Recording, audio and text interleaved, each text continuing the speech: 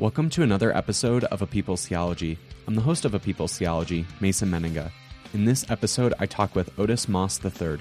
Otis is a renowned preacher and author and senior pastor of Trinity United Church of Christ in Chicago, Illinois.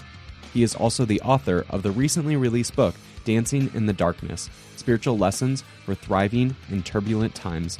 You can get connected with Otis and his work in the links in the episode description.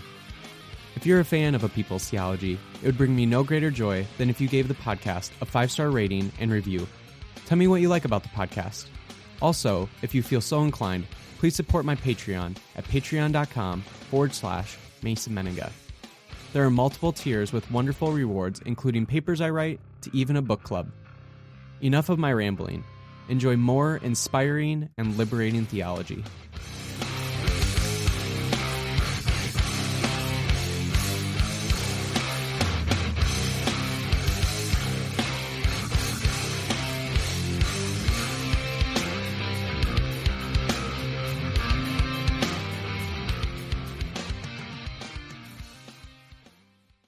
All right, today we have Reverend Otis Moss III with me. I am so excited. Reverend Otis, you have been such an important figure in my life over the last number of years. I remember, it must have been like 5 or 6 years ago, the first time I ever seen you preach. I think it might have been at like one of Jackie Lewis's, one of her conferences, or I don't even know anymore. I don't even remember. I've seen you preach a number of times, and I remember thinking to myself, wow, I don't know if I've ever seen somebody communicate, not even just preach, but just simply communicate the gospel better than you. I mean, it's pretty incredible. So it's really an honor for me to hang out and chat with you for a little bit.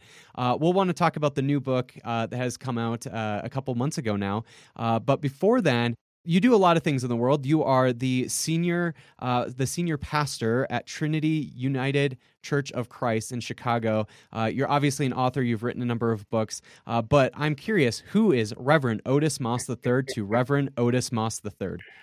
Well, first of all, I want to say thank you for letting me be on the show, and so appreciative of your work and your witness for A People's Theology. Just a tremendous, not only idea, but what you are casting out into the world. Just a great, thank you. Bright light that you are providing. So thank you. Thank you for the work you're doing. And thank you for having me on. I'm absolutely so appreciative of the conversation. I love the question. I just really appreciate that. You know, Otis Moss is just simply a brother who deeply loves God, is committed to exploring how we can do work in the world for transformation. And I love movies and comic books, and I'm a basketball head too. All of those things are in the book, and more. Without a doubt, yeah, all of those pieces. But that's just really me. I'm kind of on an Enneagram. I'm very much a 4, 5, and a 9 for those who look at that nice. Enneagram stuff. Love it. Well, here's another little fun fact about you that I found that I didn't know about you before, but you used to run track, and you were an all-American track runner back in the day, many moons ago. Well, just I don't want to put an exact date on it because I don't want everybody to know how long ago it was. But let's just say it was many moons ago. What? I was a track person too. I actually ran for a year or so in college. What did you do in track? What was your kind of event that you specialized in? So I started out high jump, then long jump, and then moved into to sprints 4x1, 1 and 200. But primarily was a jumper and a sprinter. Really? Love it. That's sweet. I ran 400s. I wasn't fast enough to do the 100s or 200s. 400, that is a serious race. That's the race of courage. You have to be a little dumb to run the 400. That is the race. And now the 800 is now the race of courage. I think 400 and 800 runners are in the absolute best shape of anyone in track and field. Now, there are other people who argue with me about that, but that 400, 800 is a serious race. Yeah, there's something else. Yeah, I was too dumb and I was too slow to run anything else. So I got thrown into the 400, and fortunately it worked out for me well enough. But anyway, That's besides the point. Let's talk about the new book. It's called Dancing in the Darkness: Spiritual Lessons for Thriving in Turbulent Times. I'm really excited to chat about it. Before we get into kind of the content of the book, I want to hear a little bit more about you and the writing process and everything. What was something that you learned about yourself while you were writing this book that maybe you didn't know about yourself before? I know you've written other books, and I'm sure there's a lot of a learning process about yourself as you write books. But was there anything that came up in this book writing process where you're like, oh, did not know that about me? One of the things that I think I found out is that I was writing at first in a very academic manner. Okay. And that was a challenge. I'm so delighted that I had just a wonderful editor and also a person who was working with me by the name of Greg Lynchenberg. And as I'm writing, it's like it's very academic. You're doing the academic thing. Then I would write again, and that's very sermonic. That's too sermonic. It's like, okay, how do you write for a broader audience? I know that I can write academically. I know that I can write sermonically, but Hmm. how do you find that in between that has your voice, that is authentic? And that was a process.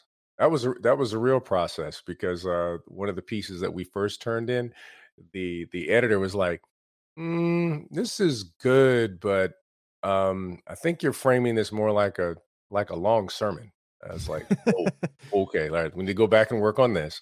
Yeah, those are some of the things that I found out working on the book is learning a new literary voice Mm, is mm. that I developed over time.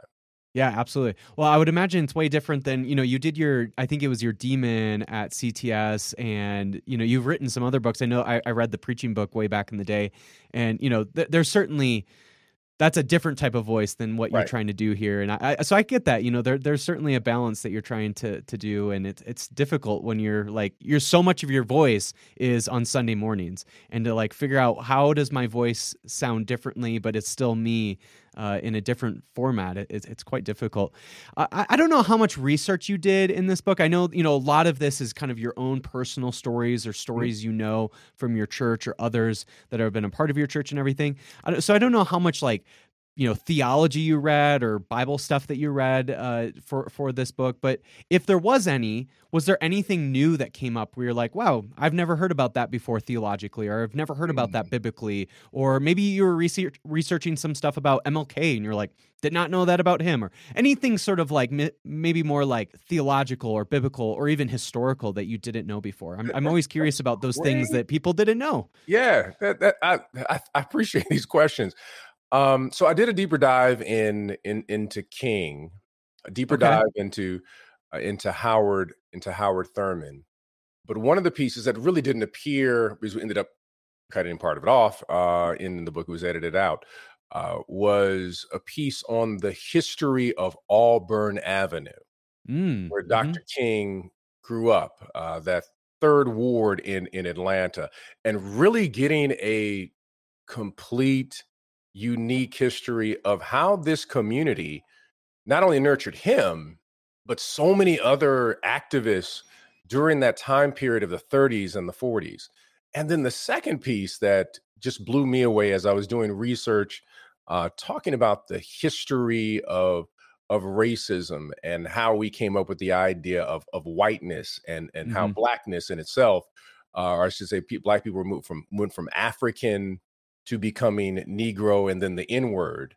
How Mm-hmm. that came about, looking at the history of what was essentially the first African American couple that we have recorded who got married in the 1600s on this soil, and their experience absolutely blew me away. That here you Mm. had people who possibly owned one account that they had 700 acres of land. Another account said they had 500 acres of land, but that land was eventually removed from them.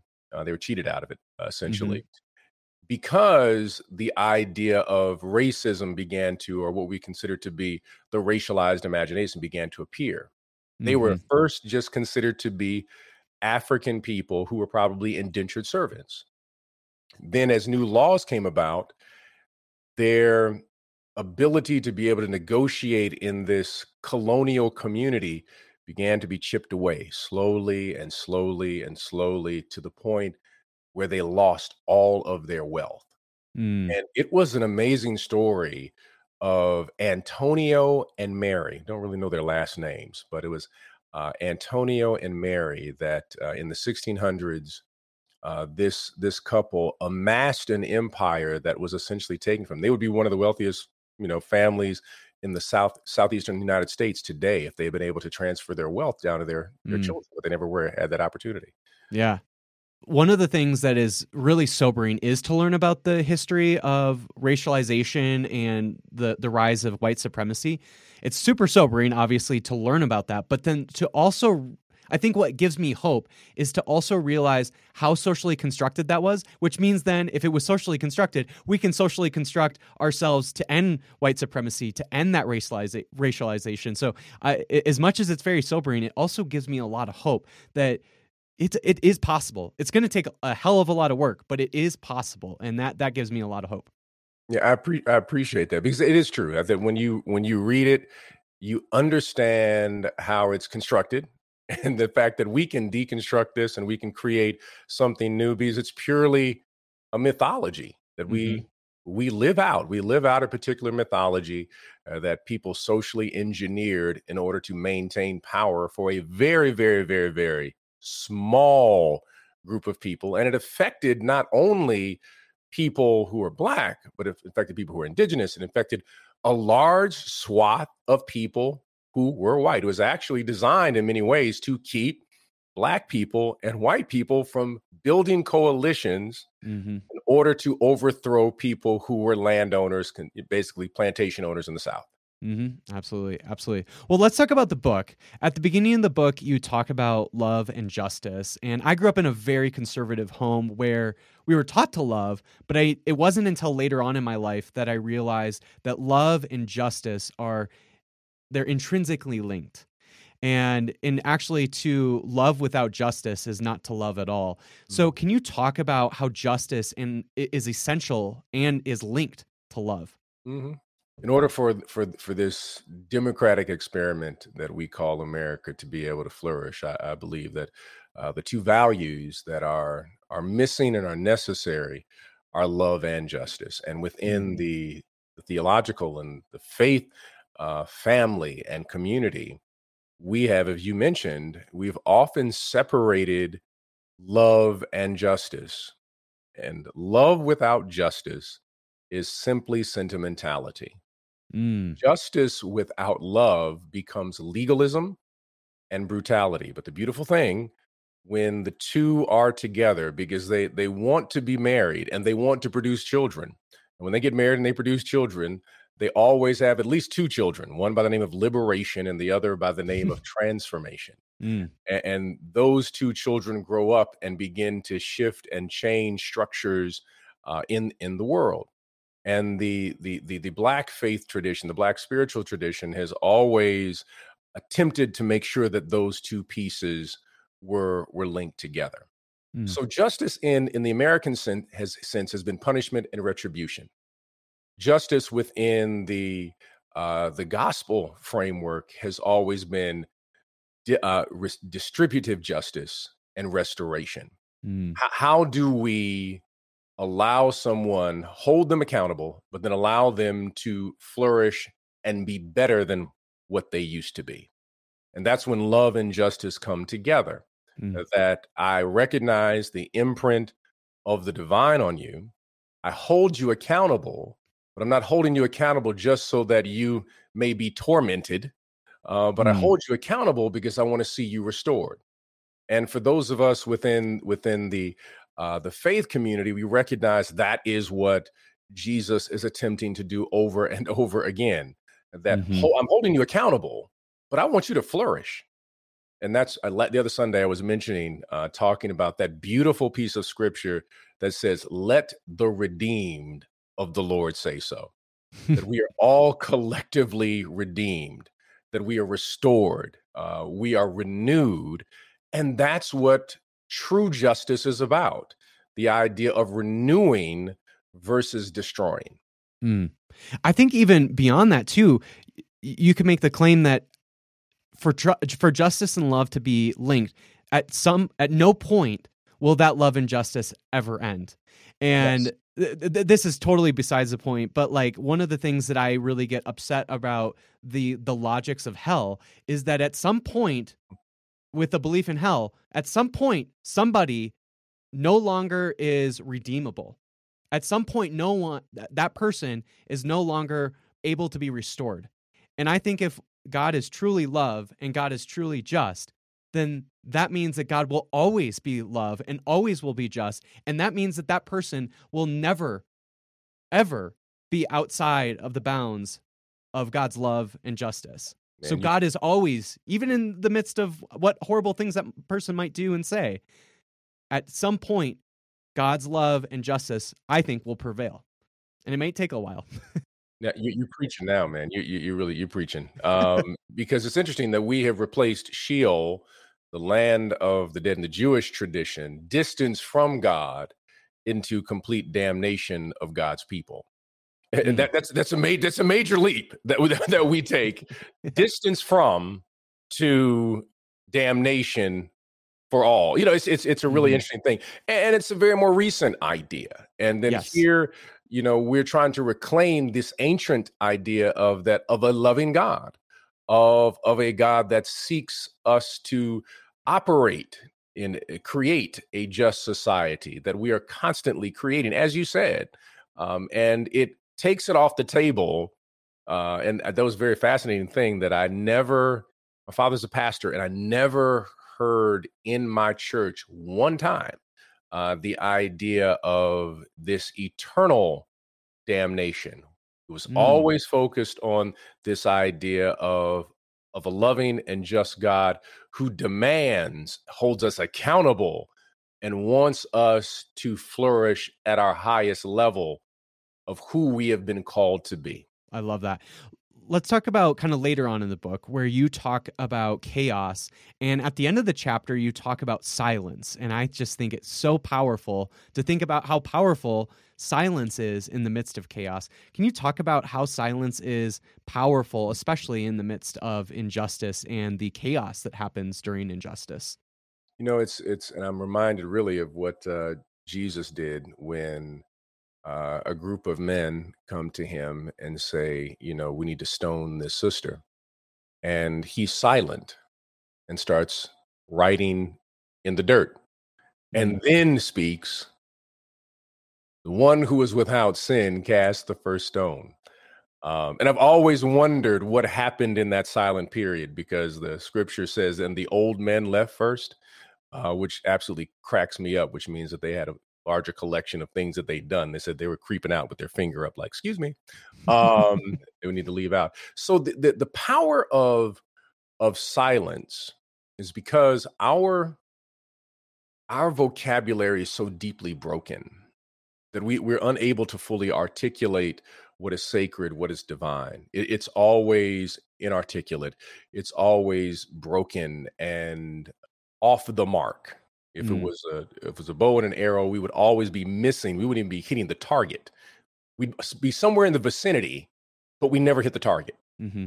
And so silence is one of the ways in which we can reclaim our ear versus our voice, to Mm. be able to hear what the spirit is speaking.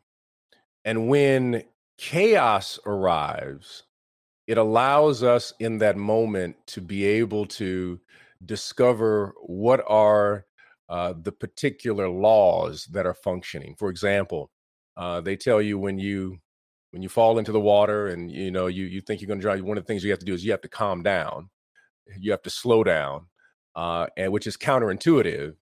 If you otherwise, you'll be be taken by the waves. In track, as Mm. you ran, they told you run relaxed, Hmm. counterintuitive, that you have to run with your body completely relaxed, but it seems that your body's trying to tell you you have to stiffen up. Hmm. Silence is one of the ways in order to literally run relaxed, Mm. so that we can calm our spirits, regain our ear, and then figure out what are the laws that are operating that we need to harness in the moment of our chaos, just like a sailor. Sailors understand chaos completely. They know I don't control the waves, I don't control the wind, but if I put my sail in the right position, I can capture the wind and utilize that particular physical law to get me to land, but I can't travel to land directly. I have to tack left and right, left and right. So I have to be nimble enough. Martial arts, same thing. They teach you, especially in Aikido, when the person is attacking you, use their energy. But the only way you can do that is that you have to be quiet enough, still enough to be able to witness that your opponent, not your enemy, but your opponent, energy can be used to your advantage. It reminds me of the best comedians know how to use silence most Oh, man. powerfully, right? The best comedians are so good at using silence, and that's part of what makes their magic in their Mhm, humor so mhm. good. And it also reminds me, I just watched this documentary about Mr. Rogers and how good he was at using silence with children. Right? We think about like a classroom and you think that you constantly have to create energy and you have to constantly create stimulation to keep the attention of these children. And Mr. Rogers did the opposite. He would use silence to capture that attention with children. It's really it's just incredibly powerful. But whether you're a comedian or you're a children's communicator. That's so good. Mr. Rogers is one of my favorite just people in general, and the brilliance of his ministry. That's just spot on. The manner in which he will pause and literally slow down Hmm. when intuitively the way that things are produced now, you're supposed to ramp up, speed up. But there are these quiet moments in Mr. Rogers' neighborhood where he'll say, "Let's sit down together now, children," in this quiet voice. And Hmm. there'll be a pause. And then he'll ask a question. There'll be another pause. It's fascinating that he's using contemplative Christian methodology Right. order to teach children how to be fully human and engage civically and to live a life of compassion and love, regardless of their faith tradition. He's using these very ancient principles in his teaching. Absolutely. Yeah, there was this moment in that documentary where it had kind of a compilation of these moments where he would literally, for like an entire minute, just be doodling around with something on like this is on air, and he's doodling around, maybe doing a craft or whatever, but he's doing it quietly and silently. And it's like there's no way you would ever see that in children's programming anymore, Right. ever, where No. you would have a minute of silence. I can't imagine seeing anything like that anymore. But yeah.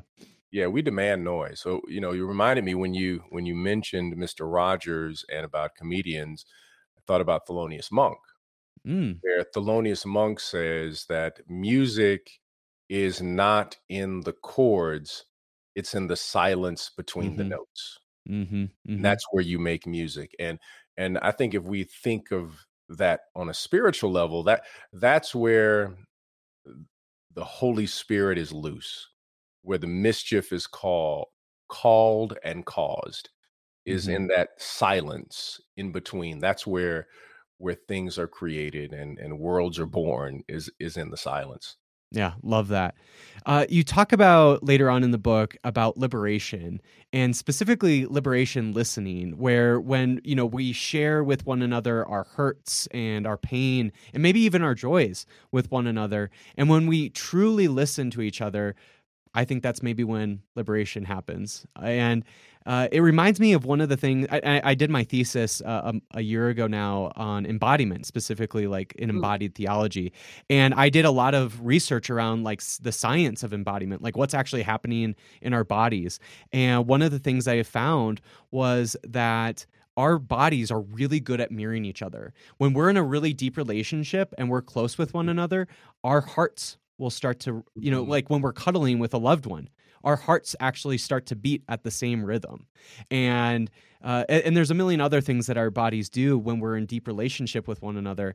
And yeah, I just think that this is so powerful that when we actually talk about liberation and we talk about like a listening liberation, it's not just some abstract idea, but our bodies actually begin to empathize with one another. They begin to mirror one another.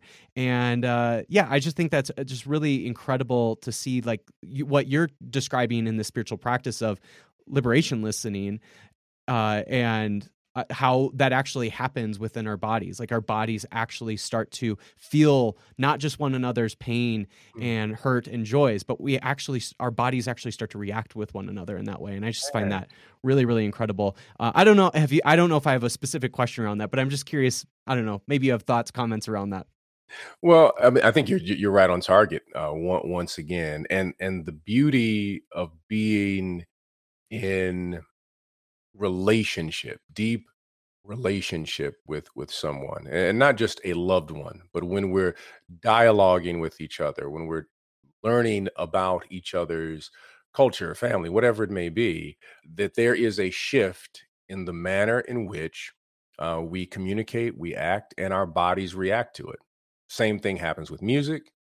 Same thing happens when people cook and Hmm. are, having a meal together, when there's laughter together, and when something deep and moving is shared, when we decide to be vulnerable together.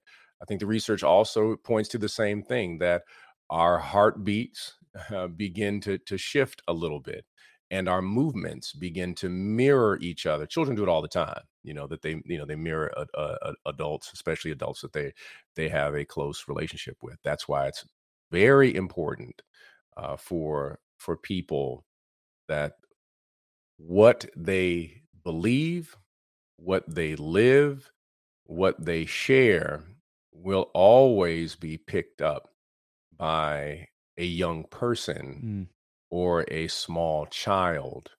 And small children are amazing observers, but they are terrible interpreters. So they will mimic you, but they may not understand why you are doing what you do. And they will mm, come up with their own reasoning. And sometimes they will carry with them some very painful baggage because no one took the time to tell them the why and explain why dad does this, or why mom does this, or why brother or uncle operates that way, and they carry that with them. But mm, that's part of, well, we got to learn how to listen and slow down and share. mm. You mentioned at the beginning about Dr. King and learning about the neighborhood that he had grown up in and how that shaped him in his ministry. How does knowing our origins aid us in the movement of liberation? And whether this is a maybe a person of color or another oppressed, marginalized person, or a person who maybe carries more dominant or normative identities. Like how does, regardless of where you maybe the identities you may have, how do knowing the origins aid us in that movement of liberation? Well, there's power in story. That's how human beings function. We Mm, share stories. That's how we transfer information and build relationships. But the other piece is, it means that our origin story, we can decide what that story is going to be. I'm not saying you make up something, but what I'm saying is, if you have an experience that's painful, and that's what the point in the book talking about superheroes and villains are essentially the same individuals. They just there's a nexus moment, there's a crossroad that they hit, and one group says, I will use this so that I may become better, and another group says, I'm going to use this and just become bitter. mm, Two-Face in the DC world, he has an incident, a painful incident, and all of a sudden it destroys his spirit and he becomes this villain. But then you look at someone like Batman, and he has a painful experience. He becomes an anti gun billionaire, essentially vigilante activist and detective because of the painful situation that he had. So the when we have a moment, we can make the decision. We have the power of choice. And so reworking your origin story is all about mm, looking at my story. Do I rest in this idea that I am a victim, or that I have to live in this cesspool of pain, whatever it may be? You can choose, and you can choose to have that past be empowering, or that past be destructive. And you can take the stories of your ancestors, and everyone has stories in their family that are extraordinary. The stories of your grandparents, your aunts, uncles, people in your neighborhood. Listen to those stories, and they are absolutely transformative when you realize that people of a different generation, what they were able to do, what they went through, what they experienced without all of the resources that we have today is something that is truly inspiring. And Mm. that's a part of reworking our origin story and shaping our stories so they become empowering and not something that is destructive. Yeah, that's interesting. And maybe you have similar kind of reflections on your own origin stories around this, but I often will talk to my grandparents about our ancestors and how they came to America and all of that. And I hear some of these stories and I think to myself, how did I grow up then in a family that would have otherwise probably been oppressive to this person who immigrated to America? They were poor. They were looking for a new way of life. They were looking for a new life, and there were women who were strong and powerful, and yet I also grew up in a family where feminism was looked down upon, where it's all about becoming wealthy, and there's just this very like conservative type of way of living and being, and I hear the stories that they tell me, and I'm like, how do you not see the disconnect happening here? And so I don't know, like maybe you have similar kind of reflections on how our origin stories somehow don't always end up making that connection to others and the story that we grew up in. And so I'm curious, do you have experiences like that where you reflect on like how did my origin story of these amazing, incredible people, and how did we end up still believing some of these really harmful things? I think everyone does because we are, fully human with an imprint of God's DNA on us. That God put God's fingerprint on every Mm. single one of us. I always like to joke, but very seriously, if you had some spiritual luminol like from CSI and started just squirting a bottle on us, you would see fingerprints, the fingerprints of God, and all of us have these stories of horns and halos that everyone has this possibility of doing something angelic and beautiful, and we also have these moments of doing something that is destructive and terrible within our families. And I think that we have to learn how to embrace the totality of those stories. In my own family, we were always valorized in many ways the affirming pieces of those stories. But then Mm. there is another side of some of my ancestors who chose to turn away from the power and the greatness that was within their own DNA, and that might have gone down a bottle, that might have gone down what we would now call today mental health Mm. challenges, because they were unafraid. They were afraid to share their struggles. Mm. As a man in the 1930s and 40s, you don't share your struggles. You Mm. just leave home and leave everybody, because you don't want anybody to know that you have any struggles. So it's amazing to see that some take hold of their story and find power, and then others take hold of their story and assume a different posture. Mm-hmm. All of us have it, and I think that for our generation, for your generation, that it's important that we acknowledge. That's what Flannery O'Connor talks about. You have to acknowledge the brokenness to see the beauty of grace. That there is Mm. no grace unless there's brokenness, because grace is only witness and only can be used for those who have been broken. If you're Mm. perfect, grace doesn't stop by. Uh, for the rest of us, it comes by. For those of us who have been broken, are in deep need of those moments. This episode of A People's Theology is brought to you by United Theological Seminary of the Twin Cities. Are you considering exploring your faith more deeply, or are you called to ministry but haven't found a seminary that is quite right for you? When you come to United, you join a community that is intentionally open, socially aware, and theologically adventurous. United's passion is equipping leaders to make real, lasting change in the world through their many different degree programs. Whether your vocation is in faith leadership, nonprofit leadership, academia, the arts, activism, or social entrepreneurship. And the best news is you don't have to uproot your life to attend seminary. United offers maximum flexibility to fit your schedule. Attend on campus or online, part-time or full-time. Their leading distance learning technology allows students to be active in the classroom and engaged with the United community.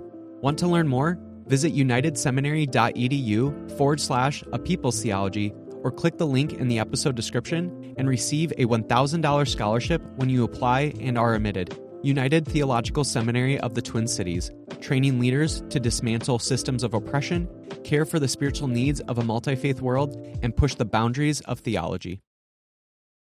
One of the things that has always just remained core to Jesus's teachings, or at least, the way even though I grew up very conservative and have changed my theology completely, one of the things that just has always stuck with me is that core to Jesus's teachings is forgiveness, and forgiveness of our enemies or opponents, as you've described it.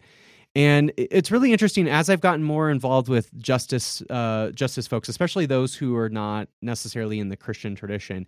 A lot of times there's like a skepticism about forgiveness. And I understand why, and you talk about that kind of forgiveness in the book. Can you talk about what does forgiveness actually look like in a world that's just? What does forgiveness look like that is also just? Yeah. I think in the modern American context, forgiveness is rooted in absolution, especially for communities that have been marginalized. Certainly within the African American community, other communities have demanded, "Oh, we want you to forgive us." Essentially, we don't want you to talk about anything else. We don't want you to talk about your rage and your passion and your deep hurt and pain. We don't want to hear that. It makes us too uncomfortable. And for some, when they hear forgiveness, they are thinking it's absolution. They're thinking, because again, our words are so inarticulate, and the manner in which what we say and how people receive it, because they have all of these things that are going on with them. They can't hear the word. That's why I always have real issues with, certain academics or people who are outside of a particular community trying to frame what the community is actually saying. It's like, you're not a part of it. You never asked the question, you just went and borrowed somebody else's definition. So forgiveness really has nothing to do with the person who has injured you. It has everything to do with saying that I refuse to carry your water anymore. I no longer will allow your image, your words, your spirit to have a portion of my heart. We're not going out, hanging out. We're not buddies now. But no longer, when I hear your voice, when I hear your name, do you make my spirit shudder? Because I've released you from having power over me. That's what forgiveness is. It is something that the person who has been injured gives to themselves and then puts them in a position, if the person takes on accountability, where there can be some form of reconciliation down the road. Dr. King says that the problem with the American justice system is that we want retribution, and you can murder a murderer, but you cannot murder murder. You can execute the liar, but you cannot end lying. And often in our country, we want to elevate the fact that we have jailed and then executed this individual as if it's some great triumph. But justice and love keeps coming back. How do you restore so that we do not continue to repeat the same actions over and over and over again? Right. It brings us back to that first conversation we had where damning somebody, whether it's damning them to hell or damning them to a jail cell, is not accountability. That is an avoidance of accountability. That's Right? Right. And I think it's similar in that way of, a forgiveness that is just trying to be absolution is not, that there's no accountability in there, and it's actually therefore an avoidance of accountability.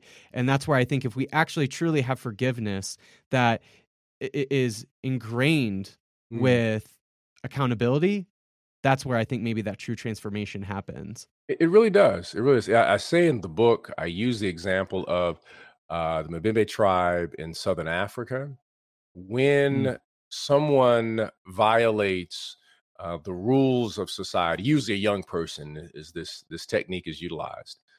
They bring that young person into a circle with all of the elders and other young people, and mothers and fathers and uncles, and that young person has to stand in that circle while all the elders, they don't say, "Why did you do this?" They sit there and each one, they go around the circle and talk about how amazing this young person is and what potential you have. And they do it over and over again mm, until the young person breaks down crying and they want to restore themselves. They want to redeem themselves in the eyes of the community and live up to the gifts that are inherent within their own spirit. That's restoration. That's mhm, causing someone accountability instead of saying, you're a terrible person, we want to excommunicate you from the community. The community comes together and said, you were not born for this. yeah, This is not who you are. Do you know your mother and father prayed for you and that we celebrated you in your mother's belly? And when you came out, they just go on and on and on until the young person just can't take it anymore. mhm, And they mhm, weep. That's an extraordinary act of justice right there mhm. and accountability. Yeah, I was talking with somebody recently where they were like, if we actually took Jesus's commandment about loving our neighbors, if we actually did that, like our actual neighbors around our neighborhood, if we actually did that, I don't think there would be a need for jails and prisons anymore, Mhm. because Mm. we would actually love our neighbor to hold them accountable and restore them. And we wouldn't need to ship them off and again, excommunicate them from the Mhm. neighborhood. I think that's just a really powerful, like, if we actually did this, it would be an entirely different world. And I think Absolutely. I think it's Yeah, possible. It's a world that's possible. without a doubt. Towards the end of the book, you talk about grace, and you finish the chapter with this incredible story where you talk about your father being introduced by Dr. King and a Nazi trying to rush the stage. Can you share that story? I just think everybody needs to hear this story. This is an incredible story. Can you share that story and then talk about Sure. why is grace so powerful when it comes to justice? Why is grace Mm, so powerful when mm. it comes to that? Yeah. So the story is my father was to he was to speak, and he was a lieutenant in the Southern Christian Leadership Conference. Also was one of the organizers for what was the Atlanta sit-in movement, or the Movement for Human Rights was the name that they had chosen during that time period in the late 50s and the 60s. And he was to speak. And I'm not sure what, I forgot the city. Was that Albany? I'm trying to remember the city where he's supposed to be speaking. And Dr. King was introducing him when this self-professed Nazi runs the stage and attacks Dr. King and begins to pummel him. Of course, the other bodyguards, they grab him, pull him back, and Dr. King specifically communicates to them not to harm this person. Do not, pummel him back. And the gentleman was expecting to be attacked by these extremely large, buff brothers who were also working in the movement. But instead, they laid hands on him. They laid hands on him in a different way.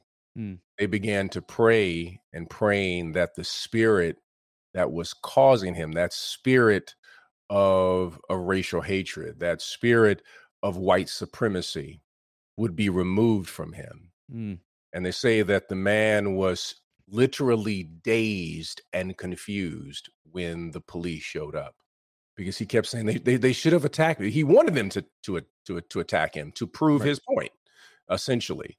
But he couldn't understand why they didn't operate the way that he had envisioned with the same type of hatred he had for them.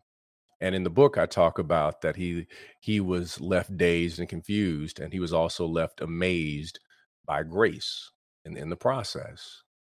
And when grace functions as unmerited, this unwarranted act that shows up, for us.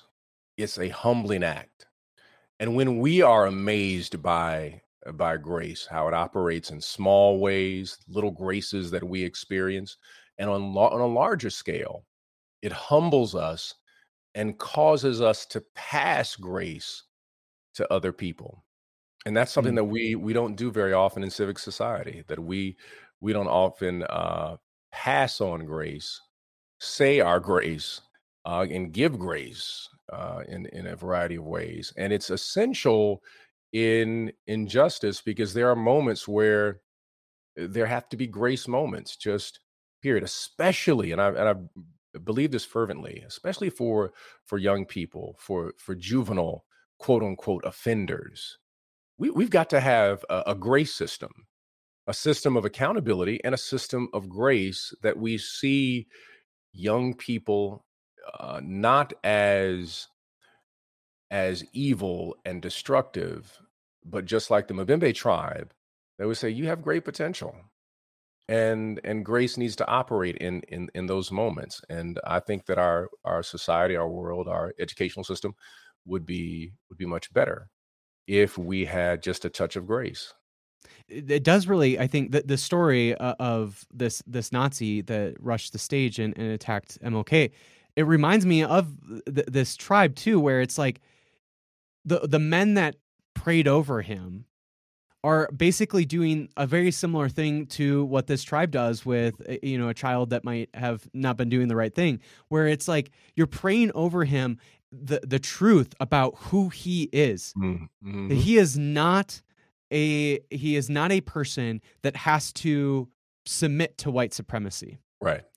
He is a child of God, and then if he lives into being a child of God, there can be reconciliation, and that there can be love between all these folks. Yeah. And it's really powerful then when you hear the truth about who you really are, and that Right. you don't have to be this child to the demon of white supremacy, to the child of the demon of homophobia and sexism, right? That when you realize that you actually are a child of God, that will radically change who you are, Yes. and you live to transform life. He was wearing Nazi clothes, but he wasn't born a Nazi. And Right. most of the time, when we are operating in a destructive manner, we're just wearing those clothes. I mean, and those clothes can be removed, and you can put on some new clothes. And then if you continue to walk, you can walk in your full authenticity of who you are. But those are the kind of conversations that we have to have on a civic level, of what kind of nation do we want, what type Hmm. of world do we want to create, and what type of faith community will we be a part of, and what is our vocation and project as a human being. What have we been called to? What light are we going to bring into a room? Hmm. At the end of the book, you share this story of the West Baptist, or the Westboro Whisper. Baptist Church, Mhm. protesting at your church, and how many of your church members resisted them by making sure people got into your church safely. And I think this is just an incredible example of how resistance is love. And it also reminds me of people just living into what Ashawn Crowley has described as the otherwise world, where you Mm. just live into what the world that we imagine, the world that we hope for, the world that we long, live like that, regardless and in resistance to the world that's actually happening. And maybe you'll actually start to see you'll actually see the world change and transform in the way that we hope and long for. And I'm just curious around, when it comes to a story like that of the Westboro Baptist Church protesting your church, and your church resisting that. Can you talk about how those moments of resistance, that the moments where you're living into that otherwise world, is a moment of love? Because Mm. at the end of the day, this is what this book is about: love and justice. And so I'm curious how those kind of connect when you actually live into it, where you're not going to live into what the protester, the Westboro Baptist Church, is demanding of you. You're living into an otherwise world, and so anyway, I don't know if that's articulate or not, No, but no, no. whatever your thoughts, comments on that are, I'd Yeah, love it's to hear it. great question, and I'm glad you brought that up. It's really an act of with sacred serendipity, the sacred serendipity of God in that moment when we found out that Westboro Baptist Church. I really don't like putting church at the end of. It just doesn't fit the Westboro people. Let me put it that way because I think it's so disingenuous and kind of a false narrative to associate them in any way with anything that Jesus does, even if it's just at a great distance. But Mhm. nonetheless, so we found out that morning we're going into worship that Westboro is outside and they are protesting. They're protesting. They've got these signs and they have cameras. They're protesting then Senator Barack Obama using very racialized language, I might add. And they're also screaming and hollering at people going into church. So I'm concerned. I'm worried. I'm like, oh gosh. I said, what are we going to do? For several reasons. One, Westboro is trying to get on video a confrontation. And Mm, Westboro understands the racialized imagination. They may operate, how cruel they may be. If they get a Black person on camera, it will go viral and be used in these kind of conservative circles as exhibit one of here is this community Barack Obama comes out of, and they are X, Y, and Z. right. And then we just go through a whole nother media gauntlet, and it creates its own little narrative from there. So, and that's when the spirit was really clear and the choir was marching in the church. I mean, they had their robes, they had their walk, they're doing their thing, they're marching in the church. And I stopped them and I said, look, we've got the Westboro people outside and they're saying some horrific things about Senator Obama. They're saying horrific things about our church. They're saying these terrible things.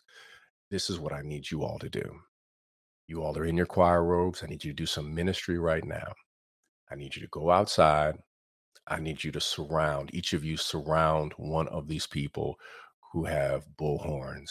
And I need you to sing This Little Light of Mine as loud as you can so no one can hear anything that they're saying, so people can come into church peacefully and their sounds will be drowned out by the glory that you are bringing. And the choir was all in. Man, I got to tell you, I mean, they were just like, oh, okay, we got you, Rev. We got you. And so they roll out, they surround these protesters. And I don't think the choir has ever sung, offered sounds at this level ever in their life. Uh, It's like, why and can't you do that on Sundays usually? I mean, they have assistants. I mean, without a microphone, the sound was so powerful that it just completely drowned out every racialized, horrific word coming from these people. And there's the image that I always have is I remember there's several, one of the ladies named Hattie, and Hattie has this amazing voice. I mean, and she stands all of like 5'1".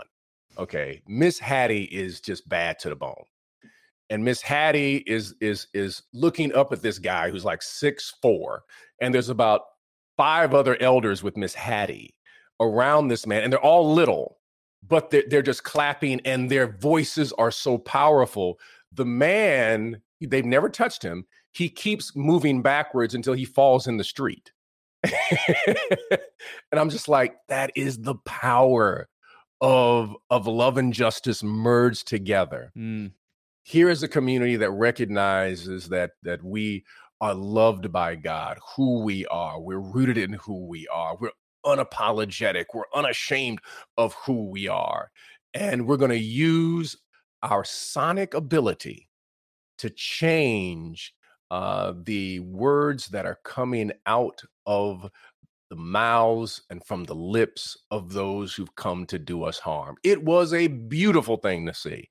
But what was Mm. more powerful is after they were finished, Westboro, they went and got in there. They looked half drunk, got in their van and drove off. But when they came into church, when the choir came into church after that, as God is my witness, I've never heard the choir sing like that in my life. I've never heard the choir sing like that since. It was the most unbelievable sound I have ever heard in my life in a church.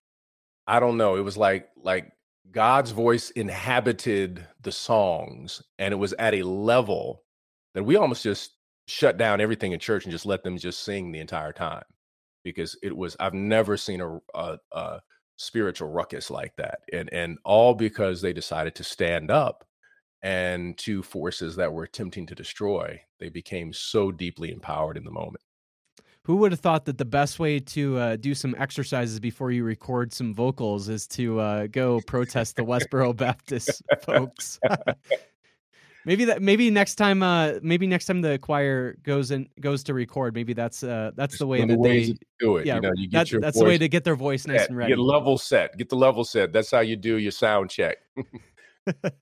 Dr. Reverend Moss, the tagline of my podcast is called Exploring, Inspiring, and Liberating Theology. So how do you hope Dancing in the Darkness inspires and liberates its readers?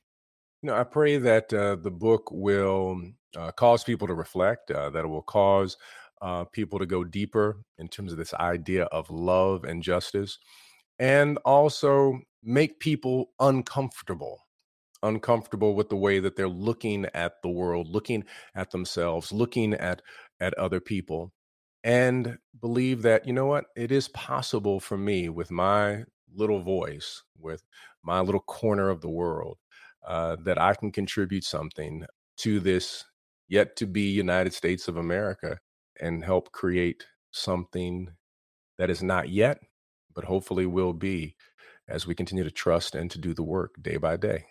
Yeah, and the biggest thing is it is possible. I have to constantly remind myself, in the midst of all the injustice, another world is still possible, It and is. that's the hope that I live into, and I try to. Well, you're doing it. You're definitely doing it with this podcast, for Thank sure. you, So thank you.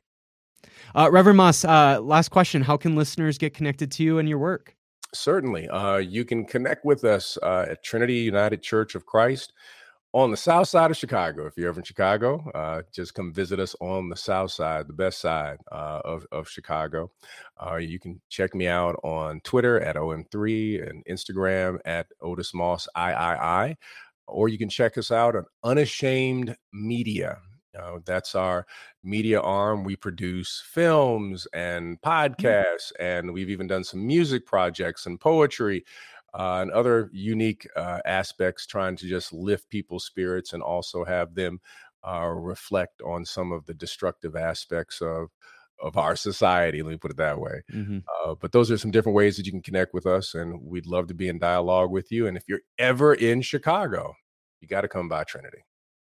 We'll love it. I mean, hopefully I'll be in Chicago sometime soon. I've been there plenty of times, but I will definitely come on by and hang out. It would be a great time, especially on a Sunday. It would be wonderful. Yes, indeed. Yes, indeed. You got to come by. So you haven't been to Chicago until you've come to visit Trinity, and then you also got to make sure that you get some a good hot dog and some popcorn while you're here. That's right. That's right. Well, Reverend Otis Moss, again, it's been an honor to chat with you, to chat about the new book. It's just really, really incredible. So thank you so much for chatting a little bit more about it. My pleasure. Thank you so very much for having me.